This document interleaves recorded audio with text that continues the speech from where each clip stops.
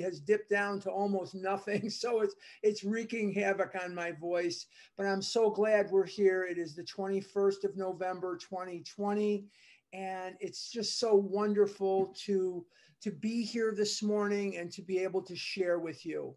We have been talking about the chapter entitled How It Works. And in the chapter How It Works, what we're going to be examining are the two most misunderstood steps, 3 and 4. And we're going to look at these steps, and hopefully, to the best of my ability, God will enable me through my words to simplify these steps for you so that they will never hold the mystery and the intimidation that they have held into many, many over the decades. These are simple, easy steps, very discernible steps, and there's no reason to fear them, and there's no reason to overplay them. And there's a Yiddish word called ungebluzzled. What does ungebluzzled mean? Ungebluzzled means overblown. Kind of sounds like overblown if you think about it. Ungebluzzled, kind of overblown. And that's what it means in Yiddish, is overblown. And what we're going to do in the course of the next several Saturdays is we're going to break these steps down, and we're going to simplify to the best of our ability the working of these steps so that they don't have to be complicated anymore in our minds. They're not really complicated. They're just often complicated in our minds. We left off last week on page 58, and we're going to pick that up in just a few minutes. But as is my wont, we always do a little bit of a review so that we can sort of hit the ground running. I call this the entrance ramp to the highway. And Bill was not at the office in Newark, New Jersey on Walnut Street when he wrote most of this when he wrote any of this chapter. He amended it in Newark, but he wrote the chapter at 182 Clinton Street in Brooklyn. And it was very late at night. It was the depths of the Depression. The book was started in 37 and 38, published in April of 39. So we're talking the deep, deep depression. And Bill was out of work. He was newly sober. He was out of work. And he was up, and his knees were propped up, and he had his legal pad and his pencil. And he knew that it was time to codify the program of action that the 60 to 100 of them had followed up to that point. Bill talks about we are more than 100 men and women who have recovered from a seemingly hopeless state of mind and body. But remember that Bill was a salesman too. The number was a lot closer to 60 than it was to 100, but he knew that 100 sounded better. But anyway, that aside, he wrote the chapter, and he said that the pencil seemed to have a life of its own as it scattered across the pages. And within about 20 to 30 minutes, How It Works was written. He never set out to write 12 steps. He just set out to write steps that would close up some of the loopholes that the alcoholics had been jumping through in the original 6-step program. And we're going to talk about the 6-step program today as well. So we'll kind of show you where these steps come from. He was very happy with what he had done, but the fellowship forced some changes on him. And the fellowship forced some changes on him because some of the things that he originally put in the chapter, like on your knees, and if by now you haven't come to this conclusion, reread the book or throw it out. They made him get rid of some of that stuff. And so what happened was, as it metamorphosized, it became more and more palatable to the alcoholic, to the compulsive overeater, the drug addict, the what sex addict, love addict, gambler, whatever it is, whoever it is rather, that picks up the book to use it. And this book has restored more addicts back to society and put together more families and restored more human beings back to society than all other methods combined. And I believe, and I will never vary from this belief, I believe that God wrote the book. The book is one of the most important spiritual books ever written.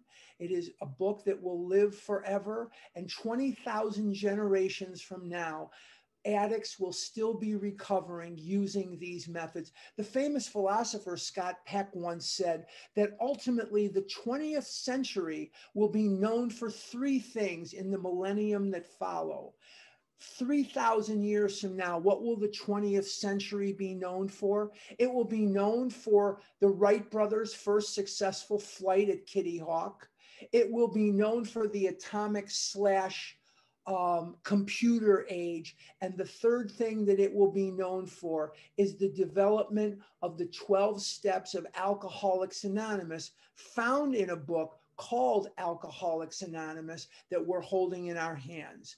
So as we look at these pages, as we look at these things, we're looking at the work, in my opinion, of the man upstairs. If the man upstairs is not palatable for you, be you an atheist, be you agnostic, then a power greater than ourselves. I'm not inflicting my view of a higher power on anyone.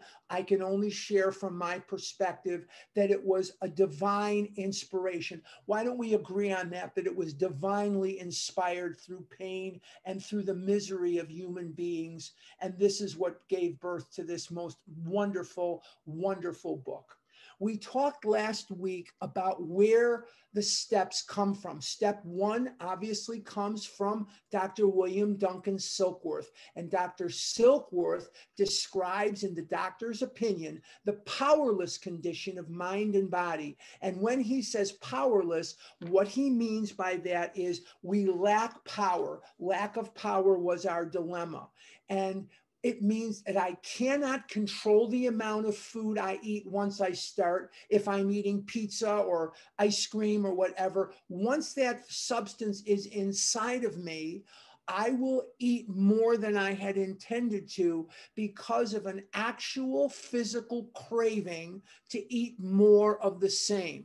And he also describes, in the doctor's opinion, that most alcoholics drink, men and women drink because they like the effect produced by alcohol.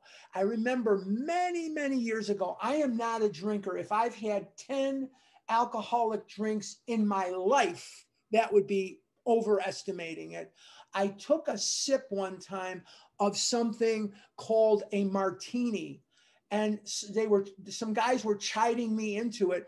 I says, I've never tasted anything that horrific, horrible, putrid, vile in my entire life. I would rather drink the urine of a mule than drink a martini. It is the most vile thing. What it tastes like is, I don't know how it is for women. If you've ever imagined what Aqua Velva or Old Spice aftershave would taste like if you drank it, that may be what it tastes like. And these other three gentlemen were laughing at me, and they looked at each other and said, martini? I didn't even know it had a taste. They throw them down because they like the effect produced by them, and they don't have that effect on me. The only effect it had on me was to say, yucky poo-poo, this is horrible. I never, ever want to drink this again, and I never have. But now if we're talking Almond Joy, we're talking Chips Ahoy, we're talking Captain Crunch, now you got a whole different discussion on your hands. Now I'm ready to do business. Okay, so if I can't eat because of the allergy and I can't keep from eating because of this effect, this mental twist drives me into the food. Why does it do that? In search of an effect. Why do I need this effect? Because the brain is uncomfortable when the emotions build up. If alcohol is a symptom of our disease, what is the disease? It is the buildup of human emotions making us so uncomfortable that we cannot stand the pain of not eating. Let me say that again, because that's critical to our understanding of why we do the steps and what it is that we're embarking on when we do them. The pain of not eating in a compulsive overeater is unbearable. That's why diets don't work. I'm having cataract surgery on the 4th and the 18th of December. And when I went to the eye surgeon, not the eye doctor, but the eye surgeon, as I did last week, and I scheduled these various surgeries, he and I were talking very quickly, and he said something to me, and whatever he said to me, and I don't remember what it was, he said something to me about, am I diabetic? And I said, no. And for whatever reason, I spit out the fact that I'm so grateful not to be, because at one time in my life, I was over 700 pounds. And he looked aghast and he said, oh, I've got to put you in touch with my wife. She's a weight loss specialist, and she has additives that people like you could really use. What kind of vitamins are you using? What kind of additives are you using? And I said, none of the above. And he said, well, how do you lose weight without additives? I said, I let my higher power do the work. And he looked at me as if I was a cross between a zebra, a camel, and a largemouth bass. He looked at me as if I had just escaped from the insane asylum, because he couldn't imagine for the life of him how anybody would recover from compulsive overeating without his wife's magic additives. And I'm sure his wife is adorable and well-intentioned, and I'm sure she's just fabulous. And I'm sure the products that she sells are just lovely, but they're not going to help a person like me. But he didn't get it. And you know what? I don't have to make him get it. It's not my job. It's not my job. If you Bill Wilson said at the end of his life, he said, for those who understand, no explanation is necessary. For those who do not understand, none is plausible. You can't make someone understand what it's like to be powerless over Girl Scout cookies or whatever, whatever it is we like. But it's the buildup of human emotions which makes living so unbearably painful, so unbearably, unbelievably painful, that we will do anything to get rid of the pain. And the brain knows that a Sara Lee brownie or a sheet of them will make, I never look and see that I'm going to eat the sheet. I'll get to that in a minute. And I eat a brownie, which for me is half the pan or the whole pan, whatever the hell it is. And I eat that in search of relief from that pain. And for about 9 seconds, ladies and gentlemen, boys and girls and ships at sea, for about 9 seconds, that pain is gone. It's just gone. And my brain says, I told you, why don't you listen to me? I told you this would make you feel better. And then the horror, the pall of remorse, the curtain of shame and guilt and fear and horrific, horrific self-loathing is upon me, because by then I am shoving in my mouth because of the physical allergy. And that allergy is triggered by the eating of that food. I eat the food to give me relief from the pain, and then the food turns against me and starts to do the killing work of the illness. And in chapter 3, we're again taught that the disease is permanent. There is no way that I will be able to say to you, hey, I'm not just recovered, I'm cured. That is a false statement. And no matter how long I'm abstinent, and at this point it's 21 and a half years, thank God. If I'm abstinent 1,000 years, I will never, ever be cured. Now, I want to touch on something before we move ahead, because this is important. Some of the people that are listening to this are not compulsive overeaters in the same way I am. They get this effect from restricting the amount of food they eat. They are what we call restrictors or anorexic. They are anorexic. They get this effect from restricting. Most are both, but many are just restrictors. So they get this effect by restricting the amount of food they eat. Will these steps give them the relief? Yes, it will. Because what the purpose of the steps ultimately is to effect a spiritual awakening as the result of working the steps, so that the steps will do for me slowly what the food did for me quickly. I'm going to say that again.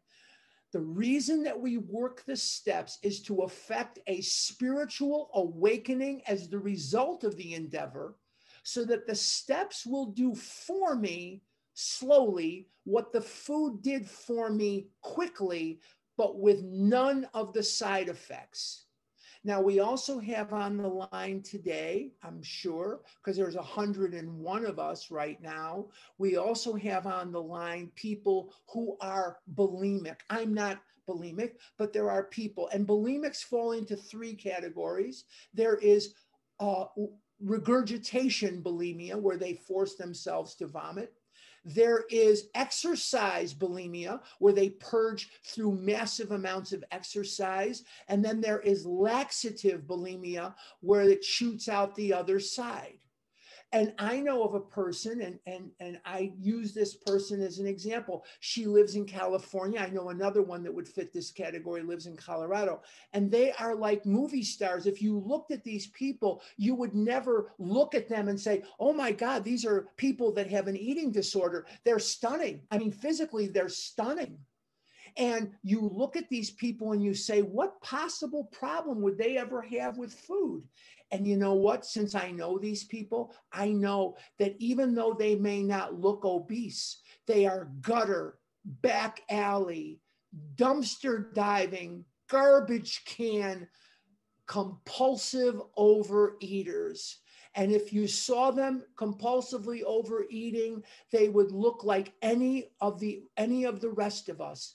They are back alley, compulsive, gutter, dumpster diving, compulsive overeaters, although they just don't appear obese. So anyway, so the first step comes from Dr. Silkworth, and the second step comes from the Oxford Group movement. What did the Oxford Group movement do to give us the second step?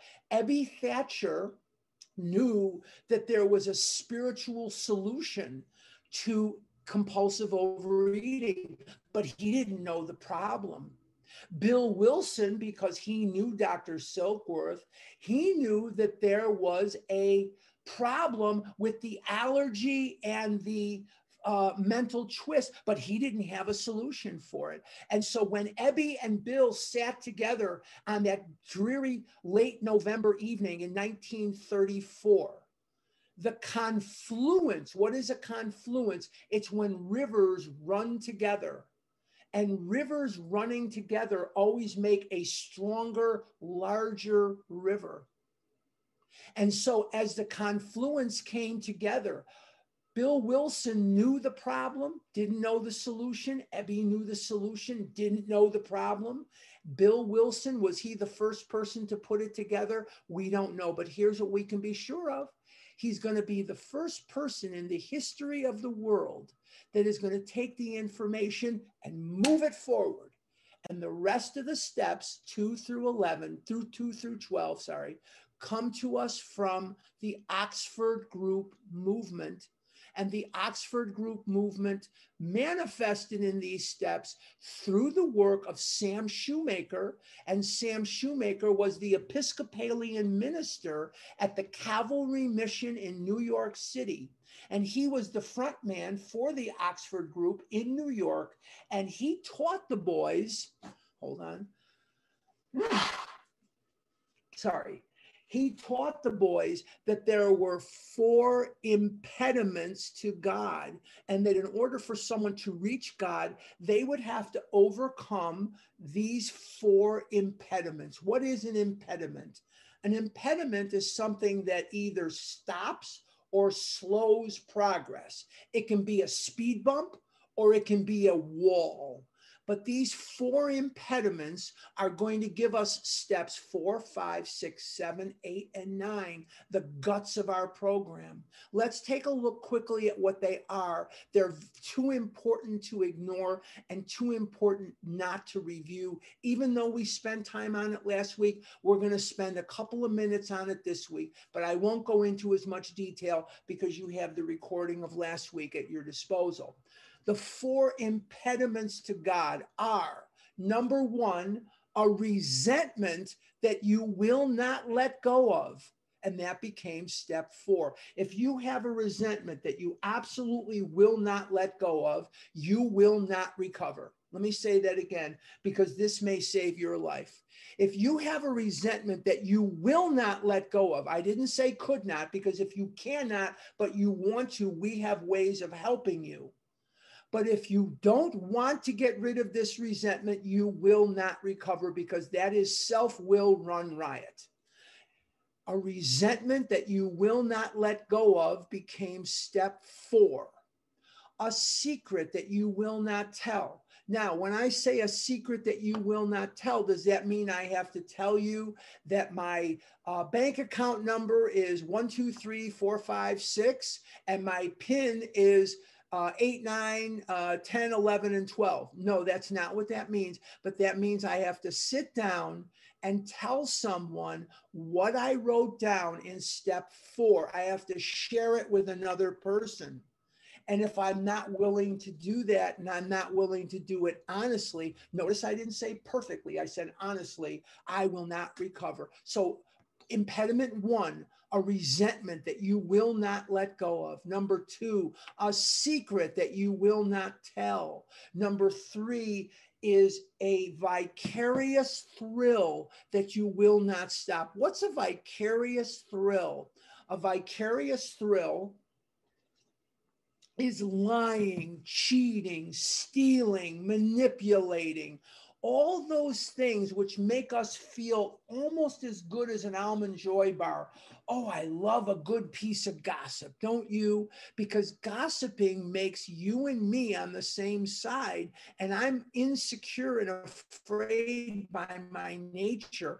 So I want to gossip, because, you know, my enemy's enemy is my friend. So I want to gossip with Maria about Nancy J. Did you see what Nancy did the other day? Oh, that damn Nancy, what a jerk she is. And Maria, if we're in this sort of collusion, yeah, I don't like Nancy either. Oh, that Nancy, blah, blah, blah. So me and Maria are now friends, but we're not really. It's just something very phony, very false. And then when I see Nancy, I'll say, oh, did you see what Maria did the other day? Oh, what a dope. Well, that's a vicarious thrill, and I have to be willing to stop it. And the 4th of the impediments is a restitution that you will not make. Now, remember, boys and girls, that amends is AA language, and restitution, which means the same thing, is Oxford group language. So Sam Shoemaker did not use the word amends. He uses the word restitution. So again, to review, the 4 impediments are a resentment that you will not let go of, step 4. A secret that you will not tell, step 5. A vicarious thrill that you will not stop, 6 and 7. And a restitution that you will not make, 8 and 9. Okay. And then what we're going to do today is we're going to pick up our work on page 58 at the bottom of the page where it says remember. So I'll give you a second to get to that point in the book. It says remember, okay? Remember that we deal with alcohol, cunning, baffling, powerful. Without help, it is too much for us. Stop right there.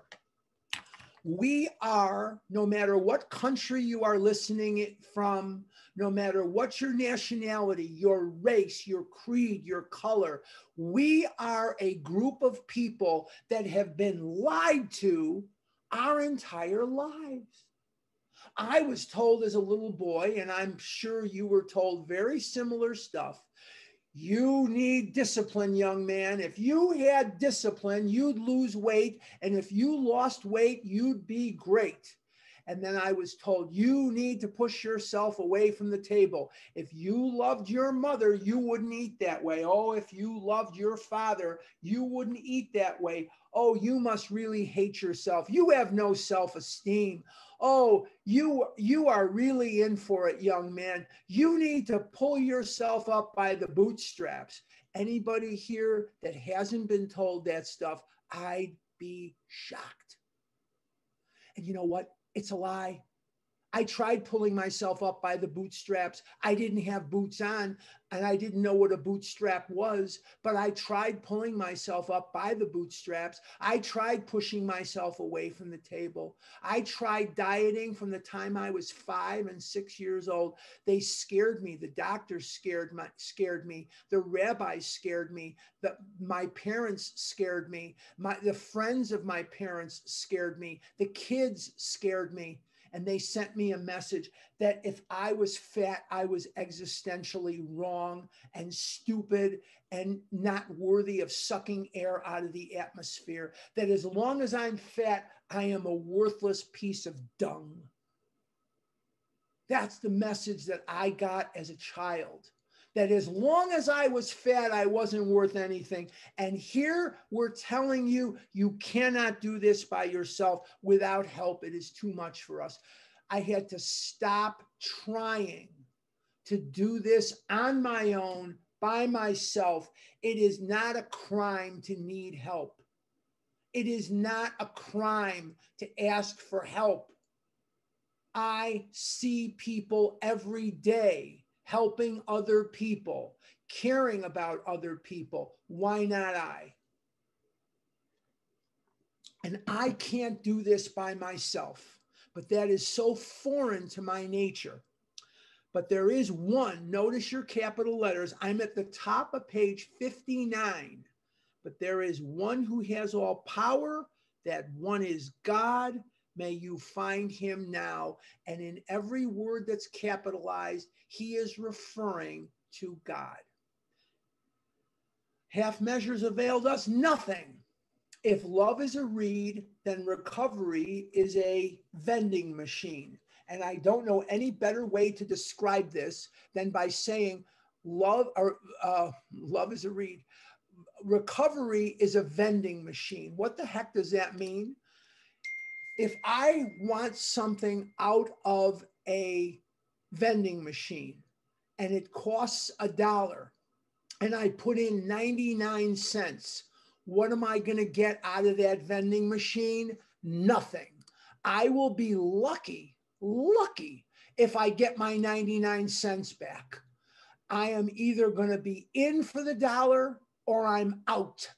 I'm either doing this or I'm not. I'm either working the steps, I'm either doing this deal, or I am not. And so what I have to know is there are no half measures here that are going to work. Half measures avail me nothing. I'm either in or I'm out.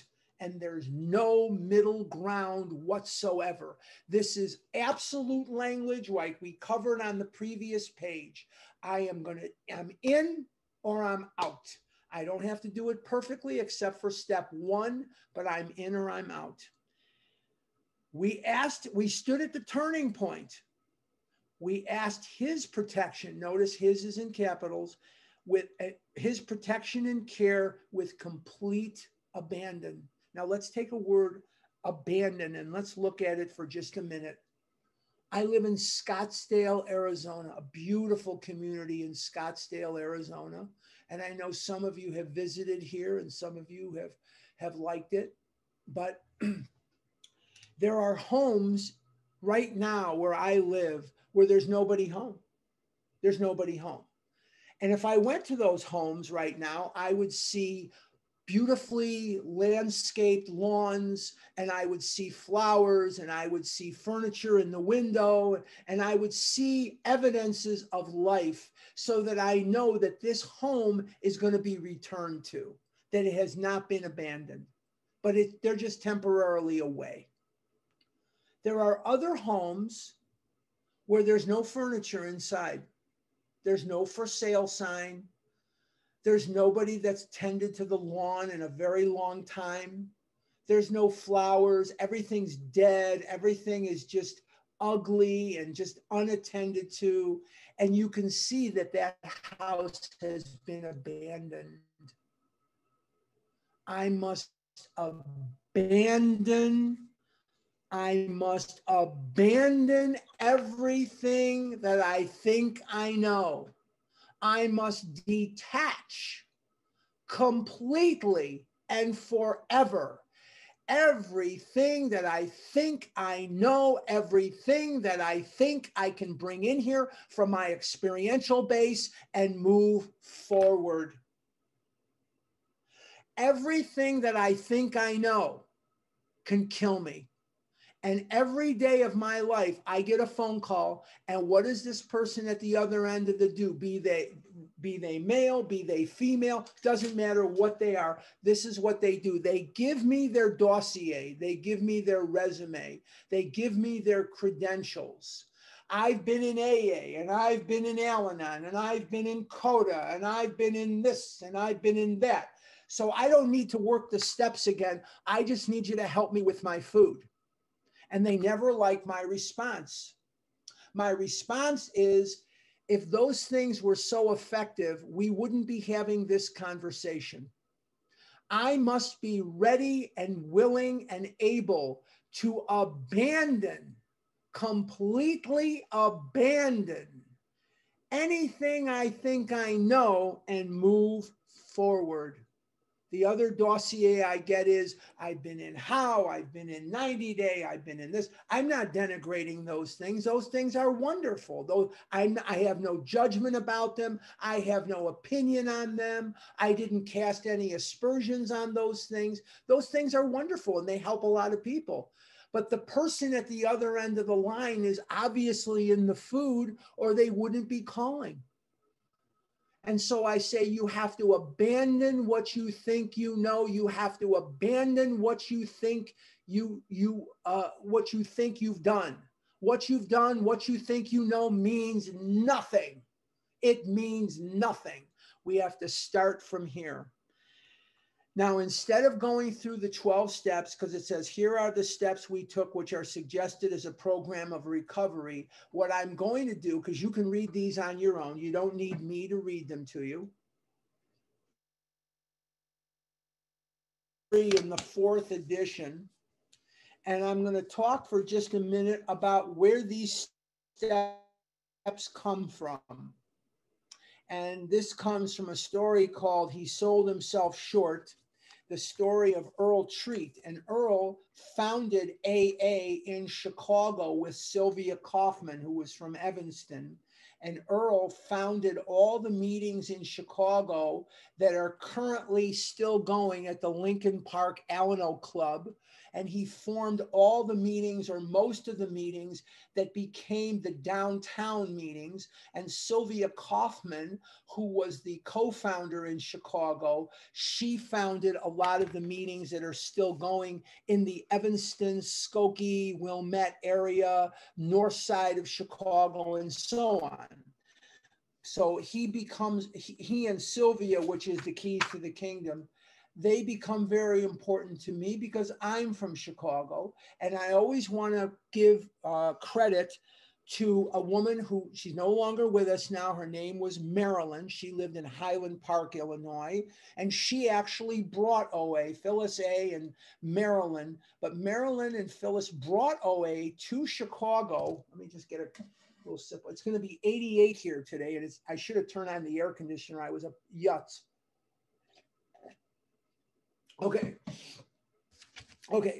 They brought OA to Chicago, and the very first meetings in Chicago were at a place called Potawatomi Park.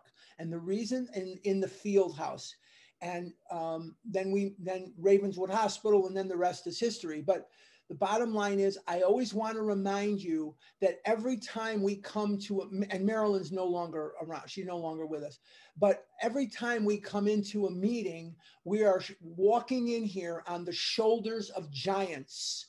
And every person here owes a debt. And we're going to talk about that a lot more as we get to step 12. But every time we come together, we are in here on the shoulders of giants. Okay. Now I'm on page 263, and these were the 6 steps of the Oxford Group movement that early AAs had used and adapted. Number 1, complete deflation. Number 2, dependence and guidance from a higher power.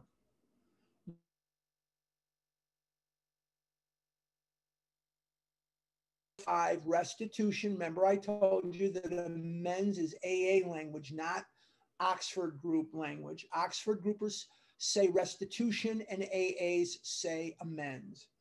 6, continued work with other alcoholics. And these were the 6 steps of the Oxford Group movement that these alcoholics were using at the time.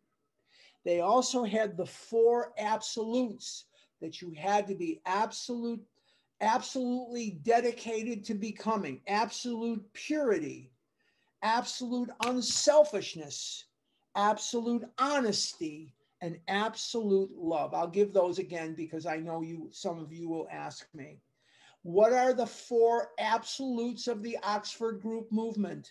Absolute honesty, absolute purity, absolute unselfishness, and absolute love. And these drunks were having a problem being absolutely anything but absolutely drunk. And so it was becoming more and more difficult for them to be absolutely anything. They just were trying to become sober. That's all they could handle at the time. Okay, the steps, the 12 steps are divided into 4 sections. Is knowing this going to help you recover, or not knowing it?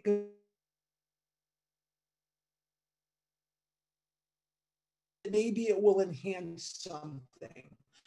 There's 4 sections to the steps. Number 1 is admission. Step 1 is admission. We are admitting. We admitted we were powerless over alcohol and our lives had become unmanageable. Admission. Steps 2 through 7, submission. We are submitting our life to a power greater than ourselves. Admission, submission. The 3rd section is restitution. Restitution is the 3rd section. And in that section, we are making amends to other people that we have harmed through our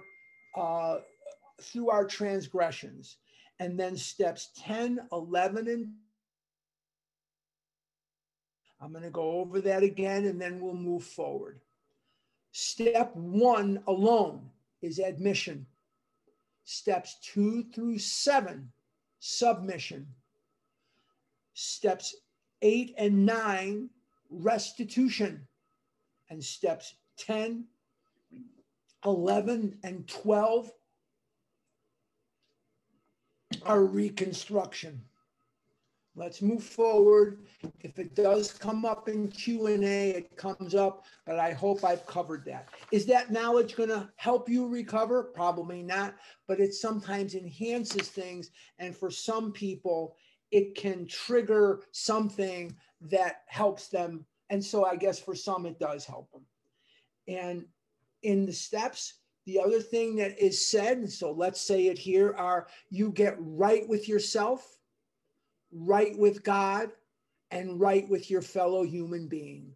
Right with yourself, right with God, and right with your fellow human being. Okay, let's take a look at page 60 at the top of the page where it says, many of us exclaimed.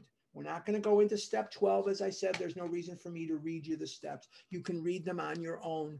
My God, every time I look at the clock, it's 20 minutes later than I think it is. So I don't know why. All right, anyway, I don't want to waste more time. Many of us exclaimed, "What an order! I can't go through with it." Do not be discouraged. No one among us has been able to maintain anything like perfect adherence to these principles. What are the principles? The principles are the steps. The only step you have to work perfectly is one.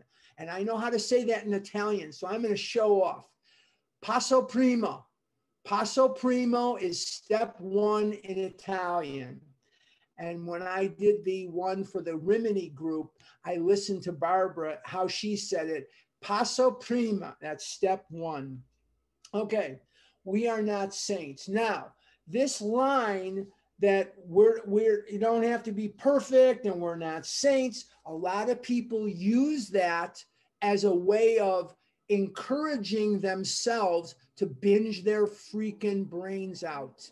That is dumb. That's not what it's telling you. It's not saying to you, yeah, you don't have to worry about it. Go ahead and drink. Go ahead and eat. Go ahead and whatever you're doing. That's not what it's saying. What it's saying is we're not saints. Don't beat yourself up if you're not exactly perfect. But the one step you have to be perfect in is one. Because if you're eating, you got to go back. If you're eating, you're not going to have a spiritual awakening as the result of the steps. What does Dr. Silkworth tell us 3 times in the doctor's opinion? 3 times.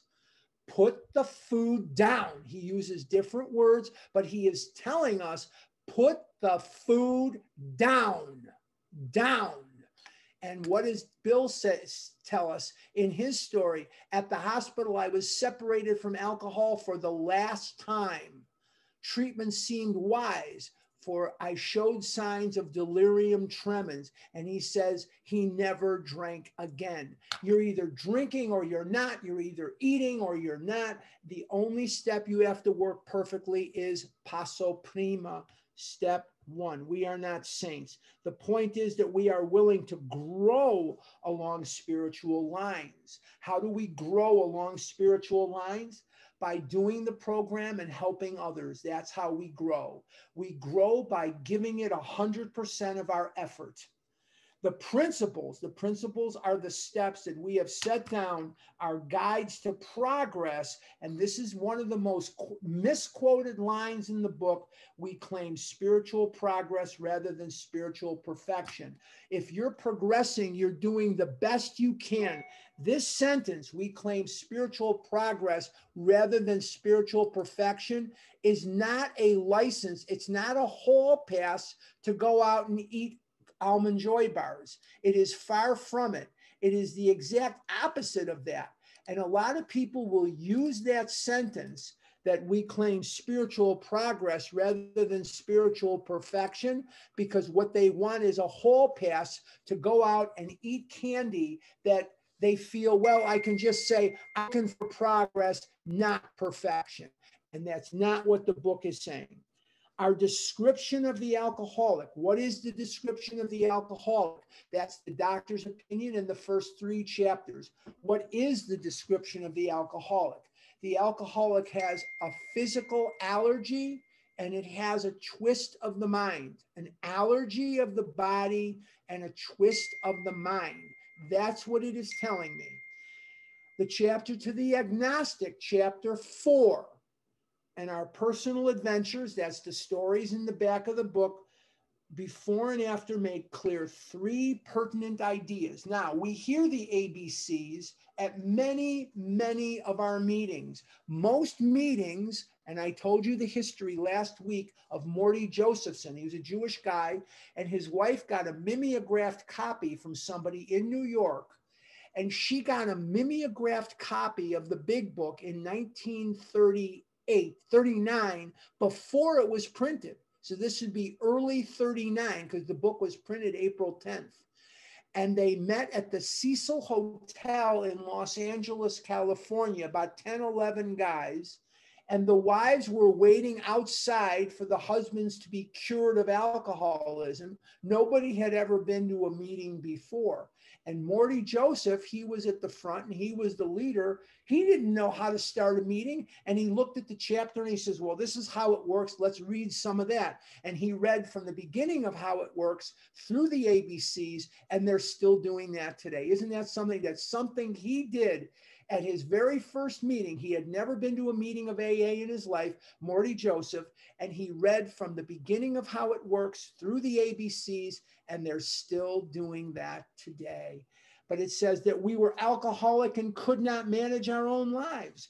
What is an alcoholic? An alcoholic is somebody who is afflicted with an allergy of the body and a twist of the mind coupled with the mental blank spot. The mental blank spot is the built-in forgetter. And while that forgetter is in place, I will not remember what the food did to me a day, a week, or a month ago. I will not be able to bring to conscious mind with sufficient force what the food did to me. I will only be able to bring the consciousness of what it's going to do for me. I know very well that no matter what I'm facing, and I'm facing a downturn in business, I hate waking up in the morning alone. I hate going to bed alone. There are things about I have a daughter, doesn't speak to me for 10 years. I wish there were certain things about my life were different, but my brain, I have to work at my gratitude list because I have a lot of friends. I have a lot of people who care about me. The other day I put out there, I need a ride to the eye surgery center on Camelback and 51. And somebody said, I'll take you. And I said, gosh, is that going to be okay? Because it's like, I have to be there by 6 a.m. You're going to have to be at my house by 5:30 because it's 20 minutes to the surgeries. She says, oh, that's no problem. I mean, where does this come from? How do I rank this? How do I merit this? Well, here it is. I forget that this wall over here, I don't know if you can see it, this wall, it belongs to me. Yeah, I pay a mortgage, no question I pay the mortgage, but this wall is mine. Is it different from the house I lived in with my wife and daughter? Yeah, it's much smaller. Yeah, I don't have a big my backyard was an acre. My backyard was 89% of an acre in the backyard. That's pretty good. Now I have a little patio, but you know what? It keeps me dry in the rain. It keeps me cool in the summer, keeps me warm in the winter, and it's mine. And I thank God for it every day. I thank God for all of you. I thank God for all of you because without you, I can't recover. And without you, I'd look ridiculous sitting here every Saturday morning doing a big book study and nobody was listening. Wouldn't that be silly? Wouldn't that be crazy? They'd probably lock me up. Pour that into my soul. Why is this repeated so many times? Well, one of my teacher friends told me that's called spiraling the information. In education parlance, that's called spiraling the information. And why do they do that? Because without that understanding, I'm doomed. And how do I absorb that knowledge? I can't learn it by repeating it because my ego will discount it. My ego wants to be in charge. I'm very, very clear that the capital of Illinois is Springfield. The capital of New York is Albany. The capital of California is Sacramento. You get the picture, right? That's very simple. But when my ego gets involved, then amnesia gets involved because my confusion is equal to what my ego does not want me to see. Let me say that again. It's vital to our survival.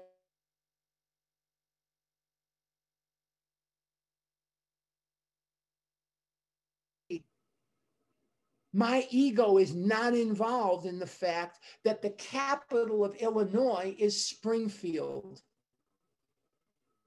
There's no ego involved there. But when it comes down to letting God control my life and my food, my ego says, hey, wait a minute. What about me? Who the hell made you 700 pounds? Who the hell made you the butt of jokes? Who the hell made you break furniture and split your pants? And who the hell isolated you so that you went on the first date of your life when you were 35 years of age? Me, I did all those things. Now you're bringing this God into the whole thing? What about me, buddy? I'm the one that degraded you. I'm the one that shamed you. I'm the one that made you the butt of jokes. And my ego says, forget that stuff. I want to be in charge. I can ruin your life. Yeah, you're right, ego. You did ruin my life. You did make it so that I broke furniture. You did make it so that I got stuck in cars. You did amputate me from any type of love in my life or any type of female companionship. You're right, ego. I'll let you run the show for me. But that's exactly the decision we keep making. Some of you might be laughing now. I can only see 6 or 7 of you.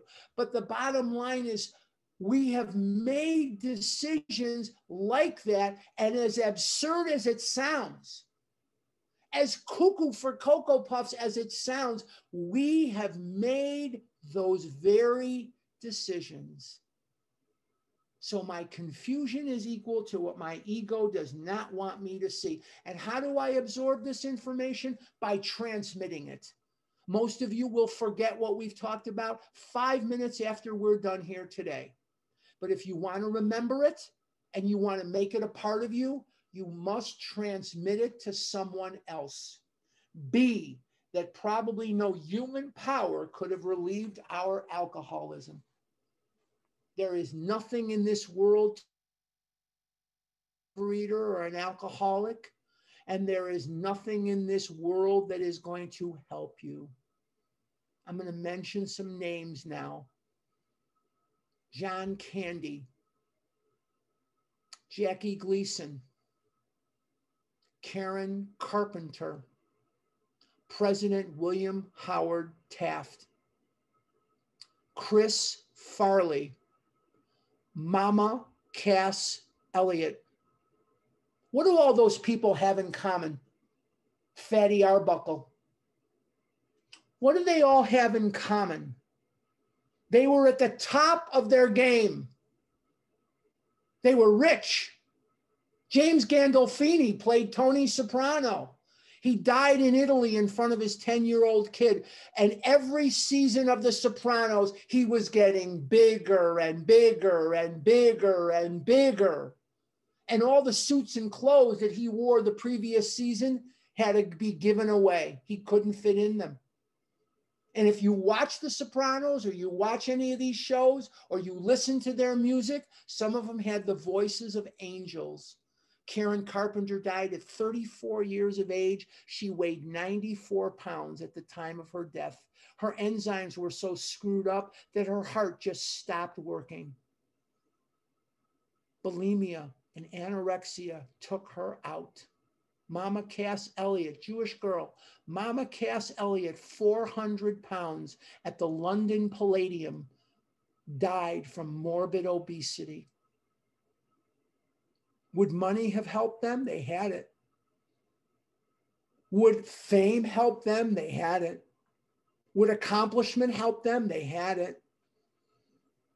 There is nothing in this world to explain why you are a compulsive overeater, and there is nothing in this world that is going to help you, which leads us to see that God could and would if he were sought. Do you have a God in your head? And I just finished chapter 4, which I hate talking about more than any other chapter. But do you have a God in your head that is not going to be there for you? It's time to fire that God.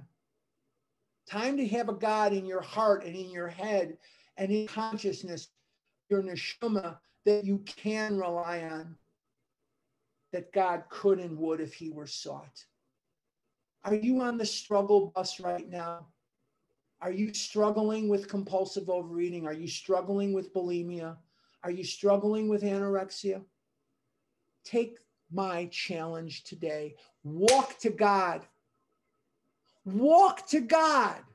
He'll run to you. Walk to God. How do you walk to God? By stop doing the behavior and start working the steps. When we are done with this today, we're going to have people that would be glad to help you. They are going to identify as sponsors. They are there to help you. You have people here that are running this, not me, people that are running this that are going to stay afterwards, and they're going to help you connect with sponsors. Listen to A Vision for You in the morning after the second hour meeting every single day. After the second hour, at 10 minutes to the hour, there will be people that will identify as sponsors. They want to help you. Why do they want to help you? That is the only way that they can remain sober themselves. Trust God, change something, let it go, let it go. The Yiddish word for war is machloiches. Zichten lachloiches. Stop the war. Stop it. Stop trying to do this by yourself on your own, your way. Stop it. Are you going in the direction that you want to go? Are you going, let's say, north? Are you going north?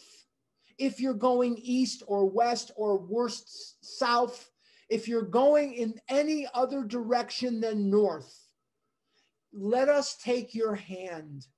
Let us guide you. Let us help you. We are here to help you. The book does most of the work. We just shine a light on it. That's all we do. We shine a light and we say, here's how we did this and here's how we did that. That's all it is. We are here to help you. There are people from different countries. There are people from different backgrounds, different races, different genders, different whatever, I don't know, what does they say in Forrest Gump? Life's a box of chocolates. You never know what you're going to get. The bottom line is trust enough so that if you try this, it will work. If it worked for me, I am a sick, gutter, dumpster diving, compulsive overeater, back alley compulsive overeater. I have been in the drive-through windows, taking food through the window of my car with my last dollar that I needed to give to the landlord for rent. I have been in the drive-through with one drive-through under the wrappers and everything under the seat, so no one could see that I was going from one to the other, to the other, to the other. And if I can recover, you can too. And there are many, many stories. There's 113 of us here today. And every one of you has a story. And it's a wonderful, wonderful epic of recovery. It's a wonderful epic of your pain. It does. When I was a young boy, a young little boy, most of the adults that I knew, not all of them, but most of the ones that I knew were from concentration camps. And they would grab my face like this all the time. They were always grabbing my face like this. And they would say, live until you die. And they would shake my face and then they would like put me away and they would kiss me and give me candy. But the bottom line is, live until you die. We're all going to die, but we don't have to walk around dead. And when I'm in the food, I'm walking around dead. Live until you die means that we maximize every minute here. If you're 8 or 80, there is a better way if you're on the struggle bus. There is a better way. Let us help you. It doesn't matter whether you're 8 or 80. Live until you die means that you maximize every breath that you take. And the only way for me and people like me to maximize every breath that I take, I must be emancipated completely from this overpowering urge to eat food that absolutely every time it has entered my mouth has triggered a response that has led me to pitiful and incomprehensible demoralization. I no longer have to do that today.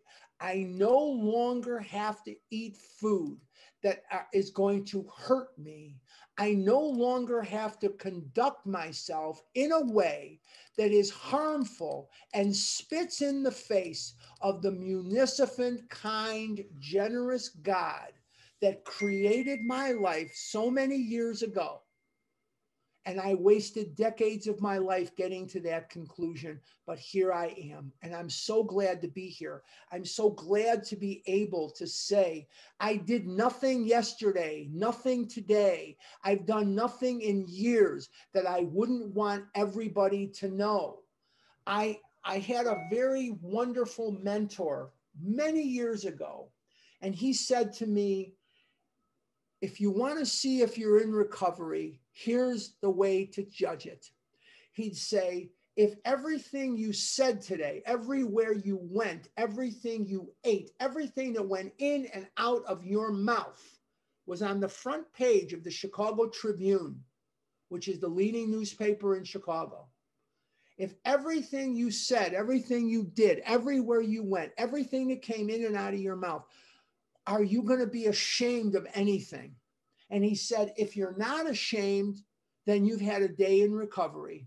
And if you are ashamed of what went in and out of your mouth, then you have not led a life that's in recovery. And I found that to be very, very true, because I didn't eat anything yesterday or go anywhere yesterday or say anything yesterday that I would die if it was on the front page of the Tribune. Okay. Unfortunately, we have to go very slow at this point in the book. I am quite pedantic in this part of the book because it is important that we get everything explained to the best of our ability. Okay. Very, very important. We're going to pick up next time on page 60, being convinced. I'm just writing that down for me so I don't forget. Okay, so what we're going to do now, and I can't.